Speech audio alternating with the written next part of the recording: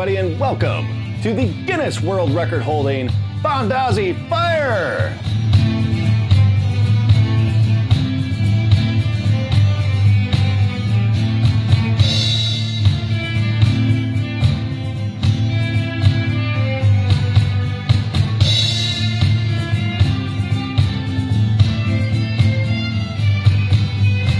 That's right, everybody. This is the Fondazi Fire Show. It is a show where we ask the simple question, what do you want? Now, normally the answer would be more fire, but since this is a podcast, we're going to be giving you the ins and outs of how a world record-setting fire and music performance group operates in the day-by-day, year-by-year. Tonight, we're going to be discussing some of the different management styles that have existed in Fondazi over the years. And to answer this question properly, we have with us as our guests the original founding members, Chris and Teresa Meek. And I'm joined by my lovely wife and co-owner, Katie. Hi. Hello. Chris and Teresa, what were some of the things that you remember most about managing during the beginning of Fondazi? Yeah, the first year, I think, was the most painful as far as management because we were new to managing as well as organizing and thinking of what we were doing. We had no idea what we were doing. How old were you guys when you started, when this began? I was 24, so you were 27. Yeah, sounds about right. Was there any other management experience that you had before involving yourself in managing a huge group of performers? You know, I had some experience. I worked at Trollwood Performing Arts School up in Fargo, where high school kids get to take theater classes all summer long, and I was master carpenter up there for a long time, and I managed crews of people building theater sets outdoors and teaching some carpentry classes. And then when we strike the set at the end, it's like 300 people show up with hammers and like, what can we do? And so it was, I got pretty good at point and shoot with, moving people around and getting things done. In that regard, as far as it's just taking a big project and breaking it down, and Teresa and I kind of worked on that together. She's very organizational and was very helpful in just helping us put together what we were doing. And then my father actually helped us build the traveler wagons that we use out at Renaissance Festival. And that was a project in and of itself. Yeah, he definitely had the know-how and the skill to get that from start to finish. And I just remembered actually very relevant to managing Fondazi its first couple of years. I was an assistant manager at a child care center. So prior to that, so I knew how to be patient with people. Experience. Exactly. Yeah. Patience, dealing with fights, listening to people, all that stuff. But yeah. So yeah, we auditioned to get out to Fest. They let us in. We really wanted to have our own fire pit and cook and have a living stage experience. Mm-hmm. We're going to be very different than we are now. Yeah. We really wanted to portray a family traveling with our wagons and just doing odd shows. Which I think is interesting the way you say that, because what it's turned into is a very large family. Yeah. It is. So that part actually came true. But it's really funny, though, because when we were starting Fondazi and researching Roma culture, the one thing that we decided to just not embrace was the taboos, because Fondazi has become a big family, but we are very matriarchal in a way with, Yeah, there have always been more women than men in Fondazi, at least initially there were. Yeah.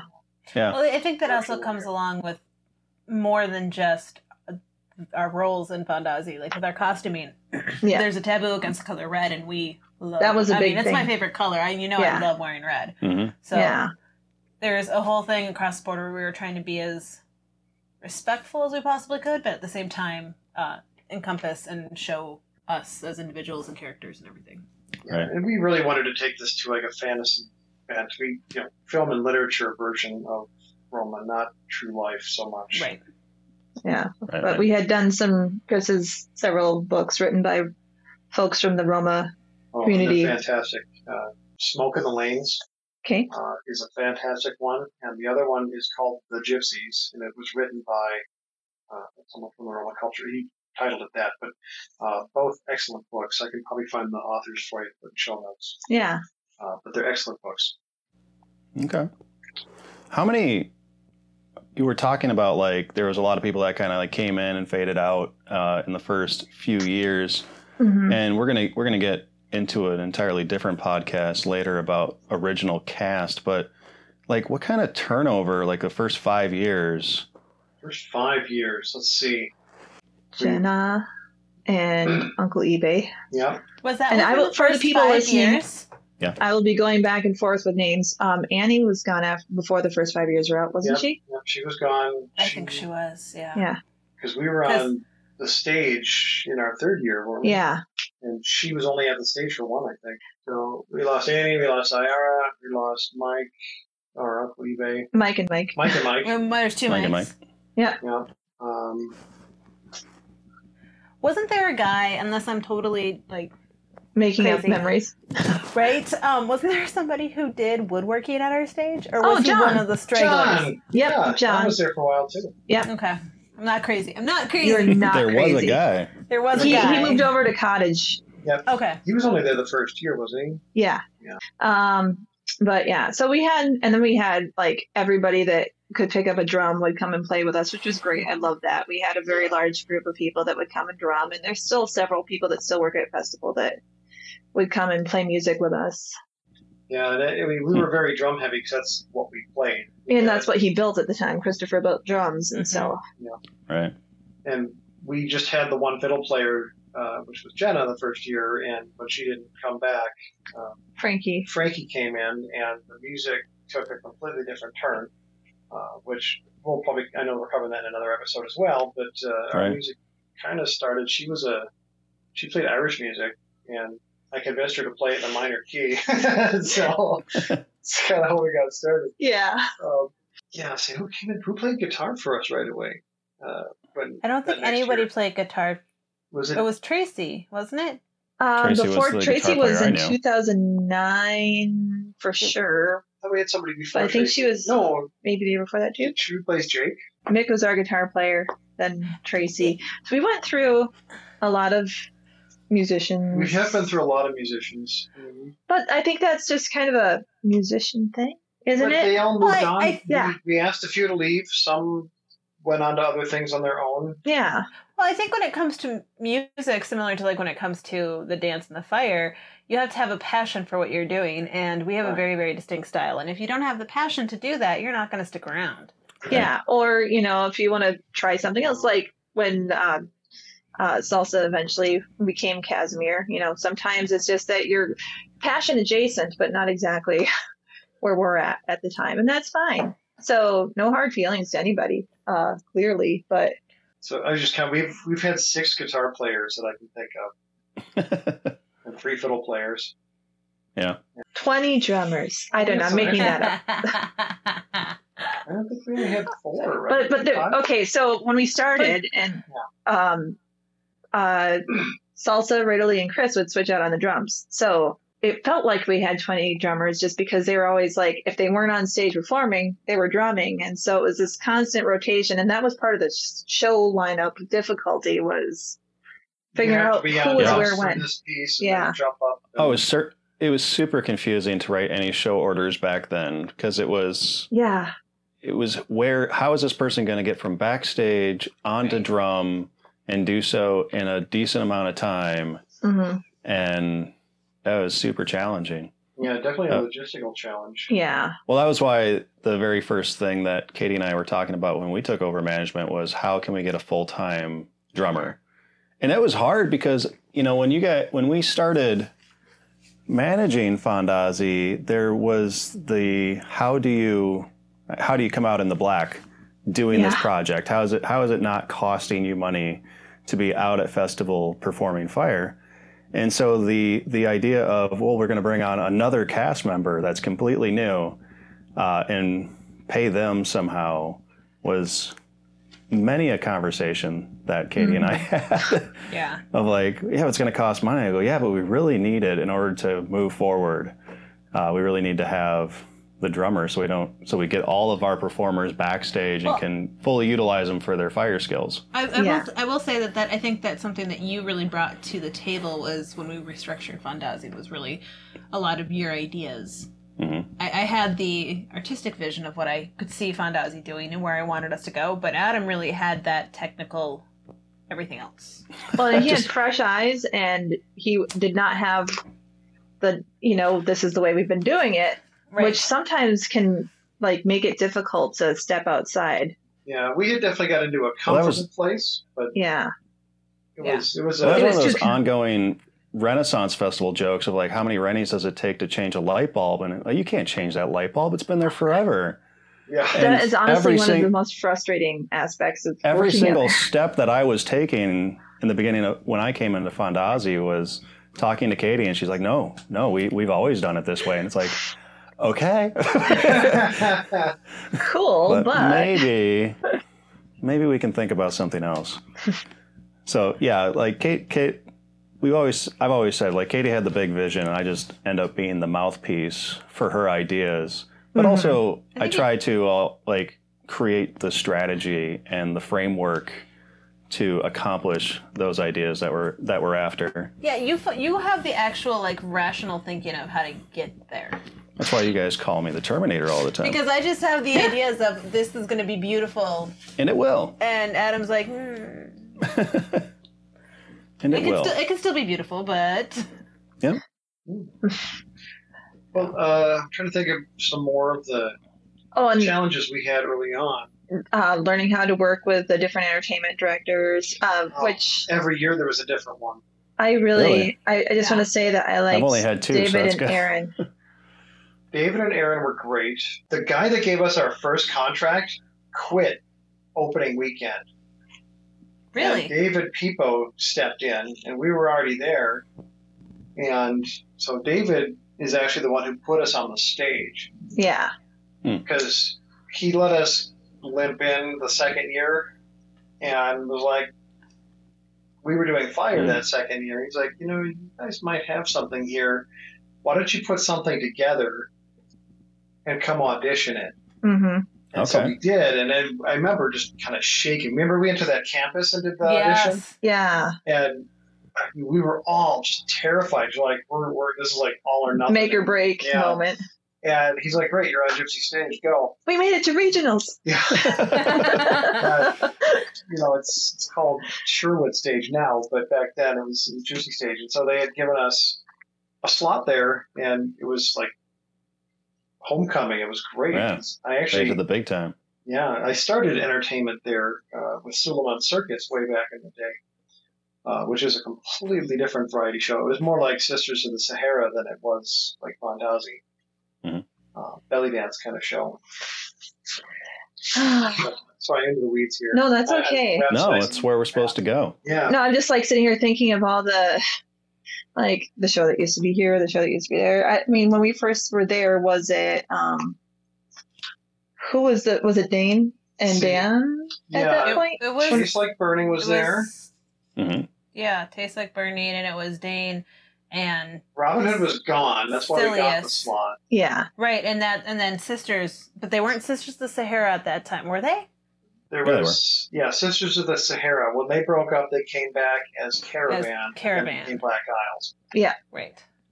But yeah, they were Sisters of the Sahara back when I would sit in the audience and watch the Fondazi Tastes Like Burning Sister of Sahara lineup. Yeah. Oh. That's where it was. You knew it all. Yeah. So it was so strange to have 2 fire shows on the same stage, but we did completely different things. Yeah. I liked it. Yeah. People would come for the fire and they'd stay for more fire.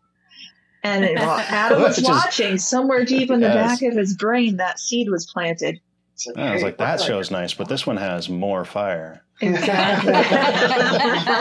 Which I'm not sure at that time that's actually accurate. I'm not sure. Tastes Like Burning might have had more fire. I don't think Dane would agree with that either. Or Dan. No. We won't talk about where they put all that fire. No. So quickly, do you want to? How did More Fire come about? We want to talk about More Fire? I want to quickly talk about More Fire. All right, little sidebar. How did we get More Fire? So it's my second year of performing that More Fire came because the first year I was over at B-Gate with you guys. Yeah. And so, real quick caveat, that was when Robin Hood was brought back to the stage. They overbooked the stage. Yeah. And management kind of said, well, you came from the street. Why don't you guys go back there and see what you can do? And Okay, we wait. made a nuisance of ourselves, and they put us back on the stage. Turns out you can't just put a stage act in the middle of the So, Yeah. Chris, middle of the fair. when did they tell you that we did not have a slot?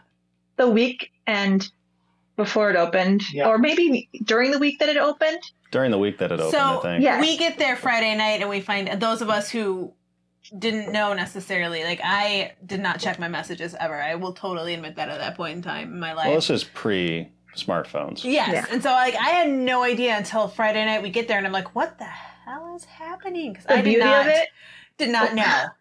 Chris and I were homeless when they kicked us off the stage and told us we were homeless again. So that was Oh, no. we were living in a camper Lovely. with a baby and our 2 dogs, and then they're like, by the way, you've got some extra wagons, why don't you move them and go find a place to live over there? And we're like, well, I guess we're already equipped for this. But I knew Trail of Terror had pre-made flats, stage flats that were deck flats that were you could hold stuff. And so I went to the site manager, Bonnie, and I said, hey, can I have some flats from Trail to make a stage? And she said, yeah, sure, go get them, but you got to haul them and move them yourself. So we went and got a bunch of flats, built a stage during cast call on Saturday morning, and I think we paid a couple of the local Rennies a case of beer each to help us push the Bardos across. They were 2 guys that lived down the hill from us in the campground, and we saw them walking by, and Chris said, hey, can I get you guys to move some stuff for some beer? And they're like, yeah, and they just wanted the cheap stuff, and we tried to get them. I got 2 cases of Miller High Life, and they were just happy. And it worked out great. And it had rained. Oh, it was like flooded. You could not drive it was on muddy. site. It was And horrible. so the pushing of the Vardos was through thick ruts of mud. It was a lot of work. Uphill, both ways. Yes. And then we went and got it's benches. festival. We took benches because they promised us benches, and they wouldn't give them to us. So we went and took them from the mud stage, which didn't have anybody there until third weekend. And the site manager got mad at me, and I told her to go talk to the assistant technical director because he said we could have them. Mm-hmm. And that was another interesting chat. He came by and said, yeah, so site manager came and talked to me today, and I said, I bet she did. So anyway, that segue aside, more fire. So after that year, my first season was at B-Gate. That was what I was getting at. Right, which I think is something that we should talk about, though, just because that's a managerial Yeah, but we can circle back to the B-Gate thing as soon as we finish the more fire. More fire. Okay, Because now I'm waiting too. So it was the my second season.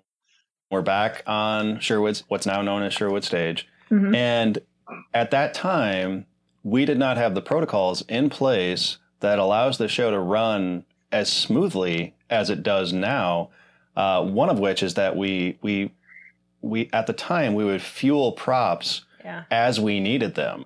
So backstage, you'd have someone, typically Monkey, dipping the props, spinning them off, and getting them ready for whatever's on stage next, right before it goes up. And this is one of those occasions that there was some confusion backstage. Things hadn't got dipped. Nothing was ready to go on stage. And I had started doing the announcements over at B-Gate because Chris asked me to go up there and try it out. And so by second season, I'm still doing announcements. And Salsa runs up to me. He's like, go stall. And I go, okay, what should I say? And he goes, I don't know. I'm like, okay. And so I run up on stage and I just remember pausing in front of the audience, and it's that moment where everything's quiet and nothing's moving and everyone's looking at me. And I was like, hi. I just remember going, so have you had enough fire? And everyone goes, no. And I go, do you want more fire? Yeah. Okay. We're going to bring you more fire in just a second. And I ran back to Salsa and I was like, that went great. He was like, yeah, it really did. I'm like, okay, we should keep doing that. Nice. I love it. That's a beautiful story. Yeah, it was completely just off the cuff, stuck in front of the audience going, oh, crap. Yeah, that was a lot of fun. That's awesome. And it works beautifully to this day. It still does. People know exactly what to say, when to say it. Just a little bit of prompting in the beginning. Yep.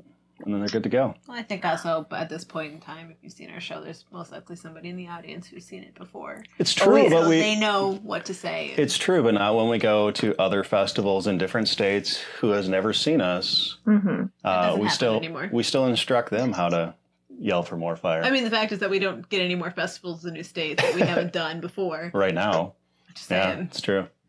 Right now, all this is going on. That's for sure. Right now, we're not performing for anybody. Yeah. Yeah, let's But take a moment with that. I think for us, like we as both as management teams had sort of different goals going into like what we wanted to do with Fondazi Yeah. as each one of us owned it. Like when you guys started, I don't want to put words in your mouth, but it seemed to me that your goal was like to create this cohesive family unit and have that type of variety show. Mm-hmm. And it was very festival oriented. Is that accurate? Yeah, Yeah, that's where we started. We, that's what we knew. yeah. Yeah. And the variety show aspect of it, like, I don't know why, for so many years, it never occurred to us to try putting more than one person on stage at a time. Well, we didn't have enough of us that did enough things initially. Yeah. I mean, And the cross training was tricky sometimes, Yeah. I guess, but Teresa yeah. had poi. I could breathe fire and eat fire. Salsa Mhm. had a quarterstaff and also knew some poi. Right. I don't know what Zyara did. I don't think so. I knew She what was kind she- of our little fire sprite. She was this. Yeah, she was a fire And sprite. she was the entertainment between sets so that the next person could get ready to go on. So she'd like come out and do a little fire thing and then the next person would go on. Annie did fire manipulation. Katie did fire manipulation. Did you know poi right Fans. away? She had I fans. did fans. Fans. Annie taught me right away. So the first season I could do manipulation because Annie had taught me, and then because I hung out with Annie so much, and she lived with some of the guys who were in Fire Fire Inc. Mhm. I got a lot more of critiques and helps with them when we started doing more stuff. So it was really nice to be able to learn from Stu and Dan. Yeah. I miss them. Good So, guys. yeah, I mean, They're- we would go out, Don't see them.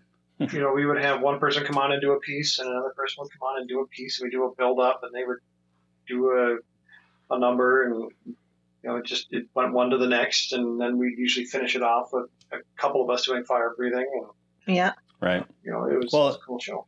And it was always one of Katie's visions, first of all, of like to have that more choreographed fire routine going on. So more than one person, whether the one person was the spotlight and had just backup dancers Mhm. going. Yeah, I would actually. Brett and I tried his first and second year. We both tried to continue. Like we tried to get together. We tried to work things out because that was part of the problem was that we all lived dispersed throughout the True. Twin Cities and trying Yeah. to get people from where you guys were in St. Cloud to like Brett in Uptown and me and like we were all spread Everywhere. out so much that it wasn't Right. really easy to get everybody. And even now it's not. But my point is that at that point in time, We Brett have and I more gas did money try. now. Yes, we do have more gas money. It's true. But, and 2009, when we were on that floating stage, though, I remember that's when you and I started doing backup dancing for some of the numbers. Yeah, too. we at that So, point we started doing Yep, and we started doing that's the big first year. finales. Yep. Yeah. Everyone coming on, flood Mhm. the stage. Yeah. Mhm.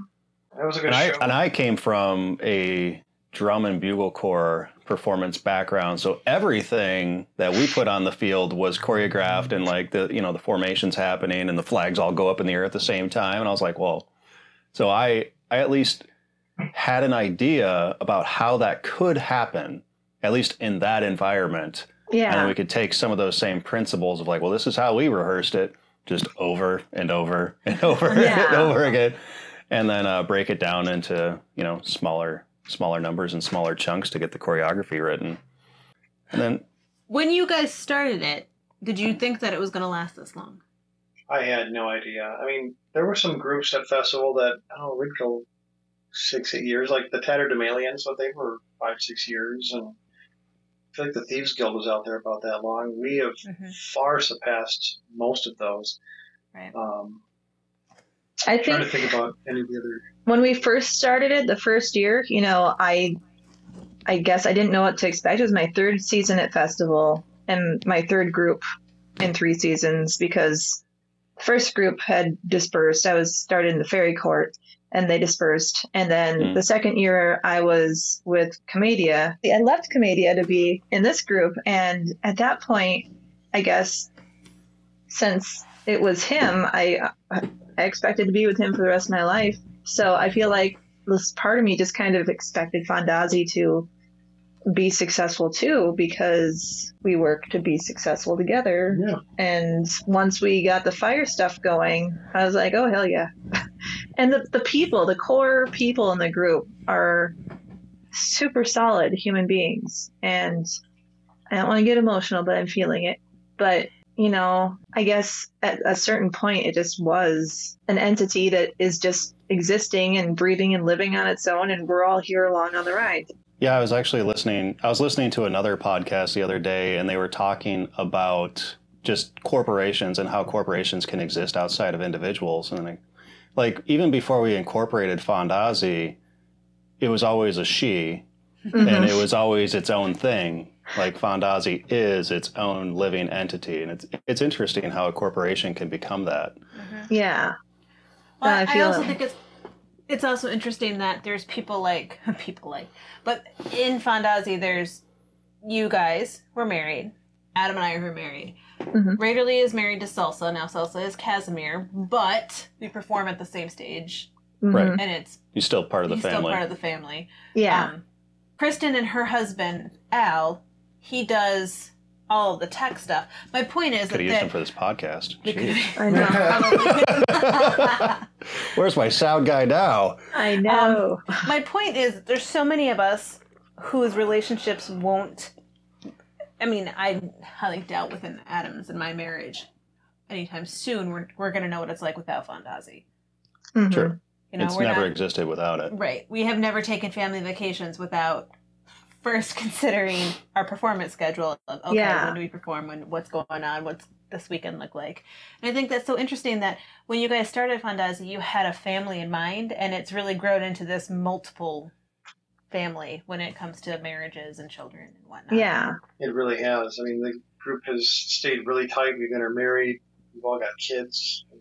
And even our kids, holy cow, all of our sons, they're all the same age, and they are on constantly. They are on talking or on Xbox or on iPads, or I don't know, the boys are they are all best friends, and it's so sweet. It is. And it's so, like, especially with the world doing what it is right now, such a blessing to have that closeness, because one of my favorite things is during the festival season. So for people that don't know, we bring various groupings of children out with us every weekend. Our kids are out there all the time just because of a lack of extended family and stuff like that. So we kind of like had to have them with us. And so you can't ask your family to watch your kids for 7 weekends straight. It's a lot. It's a lot. It is a lot. And I will say that our kids are not out there Sunday, but my mom volunteered to take them after so many years of us asking for just a couple weekends. Yes. You know? And like my mom finally said one year I'll just take them every Sunday. It's just easier for you. I'm like, oh my gosh, thank you. And then my sister stepped up and was like, I'm going to take them half a Sunday. So Mom doesn't have to take them full Sundays. So it really worked out well for us, but that's because we have, like, my mom lives 5 minutes from us, and my sister lives 10 minutes from us, but not everybody's family does that. Like, our families don't live conveniently located. No, so, and not right next to the festival. And Raiderly and Salsa's family, they all work out there except for Salsa's in different states. So it's right. But the kids, you go off stage and you open the door to the Bardo to check on the kids. And I was telling Jameson, I'm like, I don't know how you do it, but the three of you boys are at the exact same time all sitting on top of each other. Yep, and it's the cutest little puppy pile. Every time you open the door, they're just like this giant puppy pile, and they're all playing the same game together on their tablets or watching a movie or whatever. And it's so nice to see their closeness. It is. And it's really nice, too, also, within our little alcove of our stage, that all the shops know who our boys are. Yeah. Like, and they talk... What? I feel safe with them going out there because the shops know them, and we know the shops, and they're fine going around in certain areas because it's, that the community people's out there watching for them. To draw it back to the topic at hand of management, like that was part of our discussion too, was that we were Yeah. going to make this environment friendly for the family. So it can always have that environment going on. It wasn't just going to be straight business. Here we go. We were Well, very when concerned Chris hired about. Katie the first season, she was pregnant, and Yeah. True story. we've never laid off a woman for being pregnant or asked her to not, or replaced her. That's the Right. other thing, is we've never put filler bodies on the stage. And I think that They is very unique in the entertainment industry and in the festival climate in general, that when you're pregnant, you're not gone. were, Right. they And were we all gave- under contract, pregnant or not. Right, Mhm. and we found jobs for everybody when they were pregnant. We try Yeah. to switch things up. Yeah. What can you accomplish? Can you do some sewing for us to, Yeah, contribute to the group? Mhm. there was a sewing, and there was just even choreography of Yeah. could Yeah. you come to rehearsals and sit and just watch us and tell us what could be different. Yeah. So all the ladies were all around. Teresa took a segue to Irish Cottage one year. But I she was had still such on- bad morning sickness that year. I needed to I be remember sure I was that. in a place where I could throw up discreetly and be comfortable. I remember that. It was, yeah. But she was still under contract with Fondazi. Yeah. Yeah. Sure. But she went and she was very pregnant, and she was at the cottage with friends of ours who ran it. So they let her. I had sit in the babysitters. Yeah, they kept her fed when she could eat, and gave her a bucket when she couldn't. Oh, It's- my goodness. It's amazing the people that take care of you when you're out there. Because Oh, the yeah. first year, or the year before our first year when I was pregnant, I had so many people taking care of me. People that I was like, I don't really know you, but thank you. Because I was Yes. pregnant and huge and it was hot. And why was I out there? I don't know. Because it's festival and we love it. Festival and I And the love performing, It's we all like true. performing, and it's a bug. But I think that getting back to the topic, rounding back around to management, by far for me personally, my personal most stressful management thing was replacing a musician after first weekend. And that was an unfortunate situation. And it Mhm. was not a choice that we wanted to be making. And I don't want to go into details about it. The public does not need to know when other people have difficult times, but there was a difficult situation and it required that we replace musician. And Alan really saved her butts by being available. But that week, not only did I have to try to find the musician to replace, but I had to contact lawyers to make sure that what somebody had been saying about rights to music and all that, verify the veracity of what was being told to me, because I'm not a contract lawyer, music lawyer, any of those things. I had no idea. And so it was Ironically, you guys got to have that same issue with Yeah. Well, music and because lawyers. that continued on the next year, I It think. did, We were right still after we having hit it that off. conversation, Yeah. So, yeah, we got to play with lawyers, too. Oh, we Couple- played couple- Lily a couple couple different times. occasions. Yeah. Yeah, When lawyers it aren't my comes down to it. favorite They're- game. Yeah, it's not fantastic, but It's- when they it's- work, it's very Oh, nice. Yes, I love lawyers. I just mean having to talk to them is not. Having to I don't use like them, Yes. yeah, not great. Yeah. But I don't know. Was there anything else? Well, I was that just thinking back, to my role, kind of back in the beginning, the first 5-6 years is, I carried the title Ron Barrow. I know we talked about that before, where you're now Ron Barrow, leader of the family. And Mhm. I don't know that did we talk about that in the first two I episodes? don't think we did. I don't think We it came did. up. Let's, we touched base on Ron Barrow. Did a we? little bit. Ron But we Barrow? can. yeah. But it, Was I? The short For those definition that of Ron aren't Barrow is familiar, yeah. Yeah. it is the Roma name for the clan leader, basically the head of the person, family. yeah. person who makes Right. the final judgment on tough Right. decisions. Basically, So- what we call a Terminator. Yes. The patriarch. But the Terminator. cast members individually would come to me quite often with issues or concerns, and we would talk about them, and then try to take steps to address their concerns to make whatever the problem was better. And sometimes it went the other way, where I had to go to that person and say, "Hey, I've got concerns with the way you're acting. You're unsafe, or you're making people upset, or you stepped on a toe. This is how we fix it and smooth things out." And Yeah. I that was my role quite often in the group dynamic, is people would come to me privately, and then we would go solve an issue and soothe feathers and unruffle things, just to help keep everybody moving and working together as a family. Right. And one of the pains that I noticed in that process was everything was a very individual basis, which is good because it treats everyone as an individual. Mm-hmm. One of the things that we aimed to improve upon was just an ability to say these were the rules that we set down in the beginning, because like I don't want to put words in your mouth, but I felt like at times there was, hey, I kind of expected you to do this, but at the same time, it was never clearly like written out for these individuals of like, this is how I expect you to behave while you're on cast. It was just more or less like, hey, this is decent in how most people would expect you to behave, and it's not being met. So we were, our first year, we just like, there was a social contract that they expected out of people. Yeah, there was a social contract, but we wanted to put absolutely slid into being a business without actually behaving like an effective business, and that is a valid observation, and we're really glad that you guys figured that out and switched things up. Yeah, because we were basically a club. Yeah. Right, yeah. We talked about formalizing and becoming a legitimate entity, and when we pass things to you, we talk to you about that too. Like, hey, this is where we think it needs to go, but do your own thing, because here's control. We're out right now. We don't want it to die. But we still want to play. So please let us come and play. We'll do whatever you want to do, but you just let us come and play with fire and not be in charge. And I don't know how you guys felt from your side of things, but the first couple of years that after we switched over, I was so self-conscious about stepping on toes. Like, I worked myself up into massive anxiety about like not wanting to do anything that would lead you to feel like I was trying to do anything in an ownership role anymore. Well, and I had like the opposite.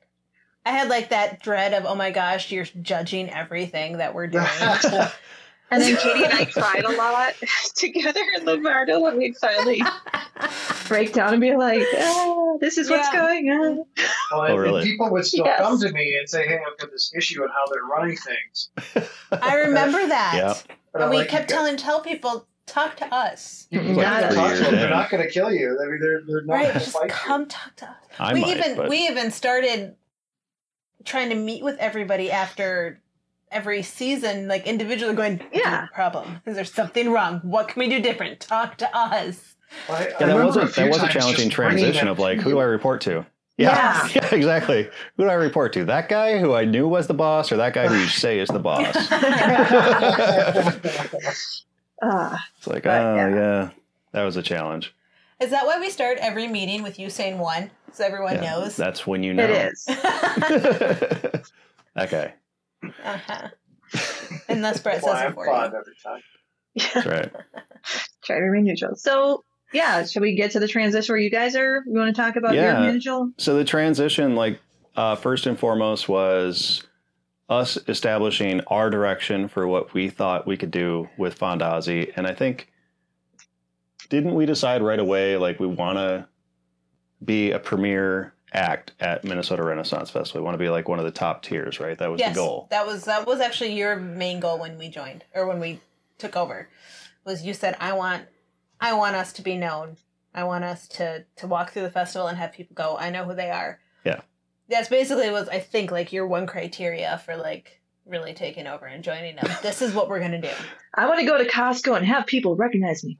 I want to go pick up stuff off Facebook and have people freak out that it's a Fondazi picking up their floor tiles. We told you that happened, right? When we bought our new house, we met our neighbor. He figured out who we were and started jumping up and down in the street, yelling, my daughter's going to be so impressed. Yes. Oh, my God. No, it turns out teenagers are not impressed. She loves us. Just our teenager is not impressed. Our teenager is not impressed. Just our teenager. Yeah. Shout out to you. I'm not going to say your name, neighbor teenager. You're cool. We set down our goal, which was top flight entertainment, and then how are we going to get there? Right, and I distinctly remember when you and I were sitting down talking about it. Like, we were, I don't know if we were at the dining room table or where we were, and it was just us. And I was explaining to you what I saw and where I wanted us to go, and the magnitude of change. And I remember you looked at me and you go, honey, you're not going to like this. And I just remember staring at you going, oh, what are you going to tell me? And you go, in order for this to happen, everyone's going to get uncomfortable for about 3 years. And I looked at you and I go, what? And I go, within 5 years we should meet our goal, but for the first 3, everyone's going to be uncomfortable. It's going to be really weird. You're not going to be very happy because people aren't going to be very happy with us. Yeah. But in order to get it to where we want it to be, it's about 3 years. Yeah. Mm-hmm. I remember just looking at you going, no. No, we can't do that. I don't like being uncomfortable. Right. I don't want discomfort. I don't do this to be unhappy. Right? Like, this is my happy place. Why are you making it uncomfortable? Well, because we had to change the environment. I mean, the environment you set up was great, and it still persists today, and it's the backbone of Fondazi. But it's not us. But it's not. It's not us. Yeah, we. It did not have the potential that you guys created. Holy buckets! Right. Well, I mean, everybody kind of had the attitude of we don't tour, we don't go on circuit because this is our hobby, this is our fun thing we do on weekends in the summertime, and that was kind of what you were fighting. We had so many limiting beliefs. Yeah. And that wasn't just our belief; it's what some of the others had too. Yeah. Sure. Some of I had direct conversations with some members of like, this is a hobby. I don't want to do this business thing that you're doing. And I was like, that's totally cool if you don't want to do this, you know. But this is what we're doing. This is what we're doing. I remember you saying more than once, people might quit. People might quit. People are not going to be happy. Might have to fire some people. But we can get there. Yeah. And we did. Yeah, we got there. Yeah. And our cast is amazing. I think we got the top stage act at Minnesota within 4 years, 3-4 years. So, what other adventures of management did you guys run into? I've had to let go of 2 Fondazi employees over the years, which was never something that like I was prepared to do. Like it was never a good time either time. Yeah. Because of the family environment that you guys set up, you're just like, hey, you're out of here. Technically, it hasn't been 3. Has it been 3? There You're right, Lucky, 3. Salsa. Yeah. It's been 3. Yeah. It's never been a good thing. But as far as management goes, I mean, it's just something that comes along Yeah, with you have to do it. the good of the group and going the directions you want to go. And honestly, and in some cases, it was more or less like not even just the good of us, but the good of the other performer of like, it's time for you to do other things. Yeah. Sometimes people need a little extra help getting out the door towards their dream. Otherwise, like when it comes to managing a group of so many different individuals, it was part meeting with everybody and kind of determining what everybody else wanted to get out of it. Because like we said earlier, I mean, there's different commitment levels to performing and trying to figure out how to best match everybody with what they wanted to be doing. And also things going around in their life too. I mean, like you mentioned, you're homeless going to B-Gate. It's like, let's not overly stress Chris and Teresa while they're homeless. You know, and then, things are going on in people's lives at different times. And then there was times when we knew that any sort of outside performances, or if we were going to start traveling, we did know that, you know, you guys might not want to join us. Or we were starting our business, the home inspection business, and when you guys started touring, it just like was not practical for us to take any time away. Which is honestly, building our own business was a big player in why we were like, we can't manage Fondazi anymore, but we want it to survive, and so we were like, save the baby, handed it to you, and that was nice that you gave us space and weren't like, you're not team players, rah.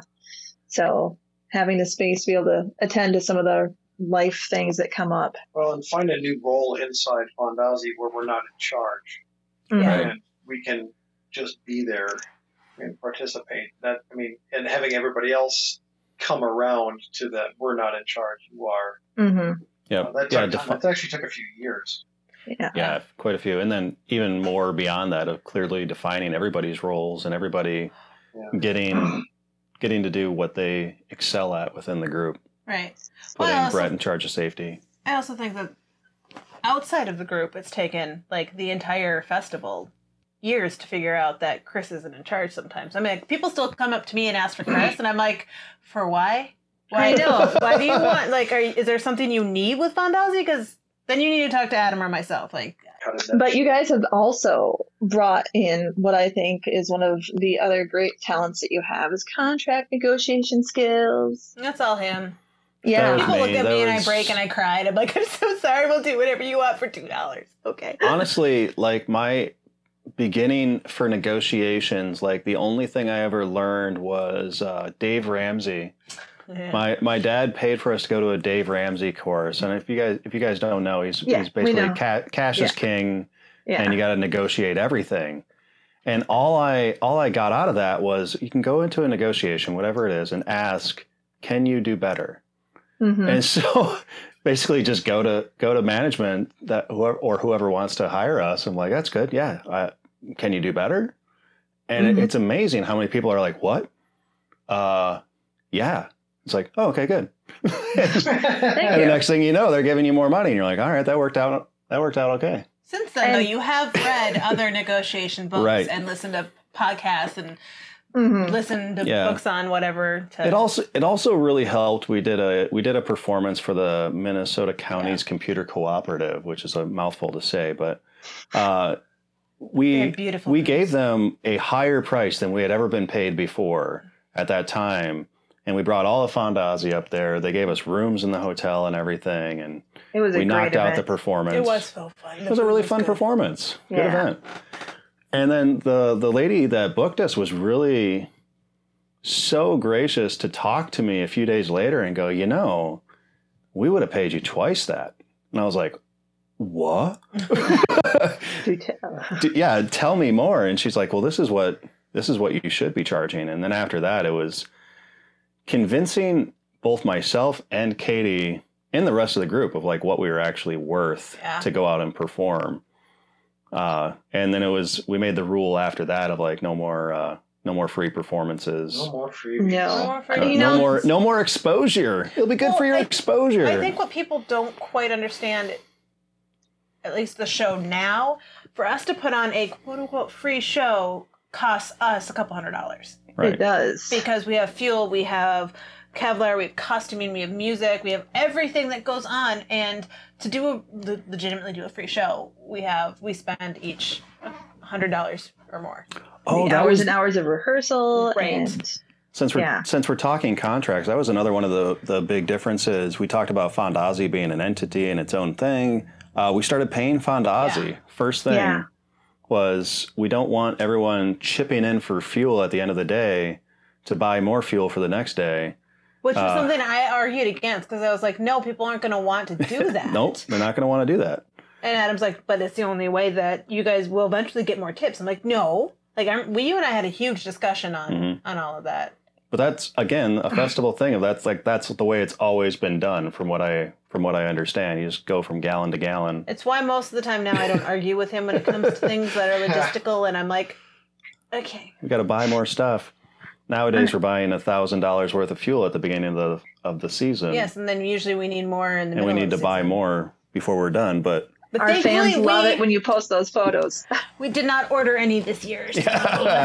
off the federal watch list. Right? We're not on a rush list, but we didn't just spend our own money for. Right. Oh, Yeah. So we paid Fondazi, and we make Fondazi pay for everything instead of it coming out of people's profits. no, I really love the fact that Fondazi gets paid because then for, new merchandise idea, do we have a budget for that? Or, oh my gosh, a prop just exploded. Do we have a budget to do that? And you guys do. And I love that. The fact that we can actually afford to maintain. And, and also with the contract negotiating you're talking about, we are now a 16 or 17, because I'm not good at math, year-old group. We've been at this for a very long time. We are all in our late 30s, early 40s. Yeah. We are actually clearly professional level at this point. And so it's okay for us to be asking for what we want to get for a contract. And the entertainment industry at large has changed in the last few years, where people are now openly talking about what they get paid a lot more, which helps because when we were starting, it was super top secret, hush hush. No one ever talks about anything. So you don't even know where to start from. Yeah. Well, I think that's a way of putting everyone against each other so you don't really know. Absolutely it is. So you don't negotiate well. Right. And I would still have trouble getting numbers from other top acts. What I would end up having to do is talk to them and be like, hey, we're getting paid this. Should I be getting more? And they're like, yeah. I'm like, okay. Yeah. And so you at least had an idea that you were making less than other top acts out there. Yeah. And you had some way to go, you had some negotiation strength. Mm-hmm. But and all in that the end, money goes to making our fans happy. a lot of it does. A lot of it goes straight back into more fire. It goes into either the props or the merchandise for us to sell, or that was actually another thing too. Is we talked a little bit about the first 2 episodes of like building props for Fondazi. Yes. And Fondazi owns all of its props now. We once ordered a hula hoop from myself. Yep. From online, I don't even remember. Top hula hoop maker. Yeah. And it came, and it was like a hula hoop from Target that they had put, I kid you not, about this big, like 3 here, of a Kevlar ball on a staff that was like this big. That's not more fire. And it was a hula hoop, seriously, that I could have bought at Target. It didn't meet our standards of more fire. It would have broken within 2 shows, maybe. Yeah. So those who know that when I hula hoop, my hoop is 20 pounds? It's about 30 pounds? 15, 20 pounds probably, yeah. That's 120 so big, pounds. she's the only one that can be on stage with it. Nobody can outdo it because it's so heavy and big. That's right. Yes. I make them super heavy duty so they don't hardly ever break. They have. I didn't say they never do. Because anything sometimes can. there's incidents. And it went, poof. Yes. I think that was wasn't that a heat exposure issue? I think it got melted in the sun. Yes. It was not the fire that actually heated it up too much. It was the sun heated up the. It's made out of irrigation tubing, so it's plastic. It's a really intense plastic, but it can be molded. Yeah. Especially with 100+ degree heat. And that was the day that I remember coming off stage and dropping the hoop. And Teresa, you like made me sit down. You started like taking off my clothes because I couldn't like focus. I was so hot. And like those who don't know, which most like 90% of the people who don't know me don't know this. I have this weird genetic thing where I don't sweat. Yep. So I get hot really easy. And so Teresa has saved me and Chris multiple times by like making me sit down and drink water because I'm always like, I'm fine. Yes. Fine. And they're always like, no, sit down. Yeah, heat exhaustion we gave up is control, a thing. and then we became your. Then you came like Katie. That's right. Now you just take care of us. Yeah. You put us in charge and then try to take care of us. Mom and Dad, you need to take a break. Right. And also, and we don't need to get into the details of what this is, but all 4 of us have now taken a behavior profile that is incredibly detailed. And I think that moving forward is really going to help all of us know our strengths, our weaknesses, and where we can help each other out. But yes, the behavior profile information is very useful. I highly recommend everybody that works together for 15, 16 years to suddenly after year 16 stop and be like, hey, let's figure ourselves out. Yeah, right? It's good to know one another. Yes. That's why you do that. Yes. Oh my gosh, and finding it out about your spouse. Okay, can we, do we have any highlights of managing with your spouse? I have to say that ours is working together in the heat when either of us is hungry, and then yelling in front of everybody. Those are the fun yes, days. I think that it is something that people need to know is that we will once a year, everybody argues with their spouse backstage. And I remember telling Kristen her first year of there's going to be spousal arguments, and she's like, what? And then I think it was after you guys argued one day, and then like the next day Adam and I argued. She was like, I get it now. I'm like, we all argue in front of each other. We all have also yelled at each other over children. It's hard to tell who's yelling at who. There's kids screaming. And it's not like mean yelling. Nobody has ever gotten nothing nasty, like that. because that would not be tolerated by anyone. I honestly don't think that any of us really go nasty with our spouse. I don't know about you. No, absolutely not.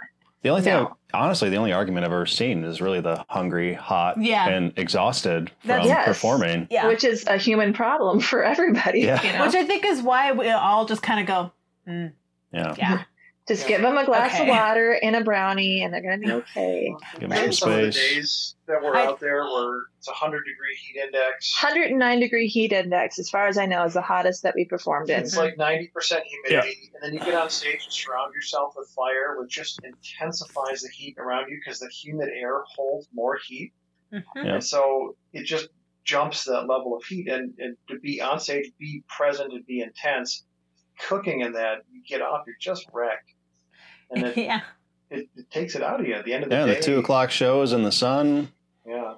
It's brutal. So at the end of the day, you haven't been drinking the pickle juice, you haven't been hydrating, eating food. It's hard to eat when it's that hot. Mm-hmm. I will say though, some of those shows is like the best moments of like the sun is blaring in your eyes and you can't see anything and somebody threw a staff at you and you still caught it. Like, Those are the best feelings ever. Yes.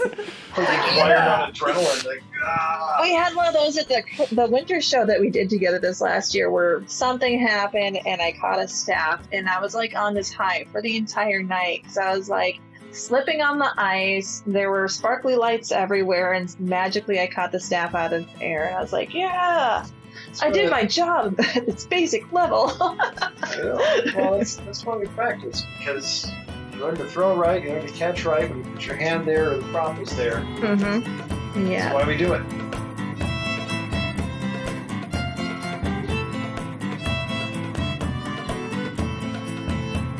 If you want to become a Patreon subscriber, hop on over to Patreon and look for Fondazi Fire.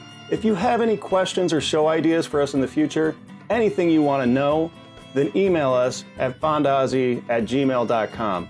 Make sure you subscribe to Fondazi Fire Presents What Do You Want on your favorite podcast platform.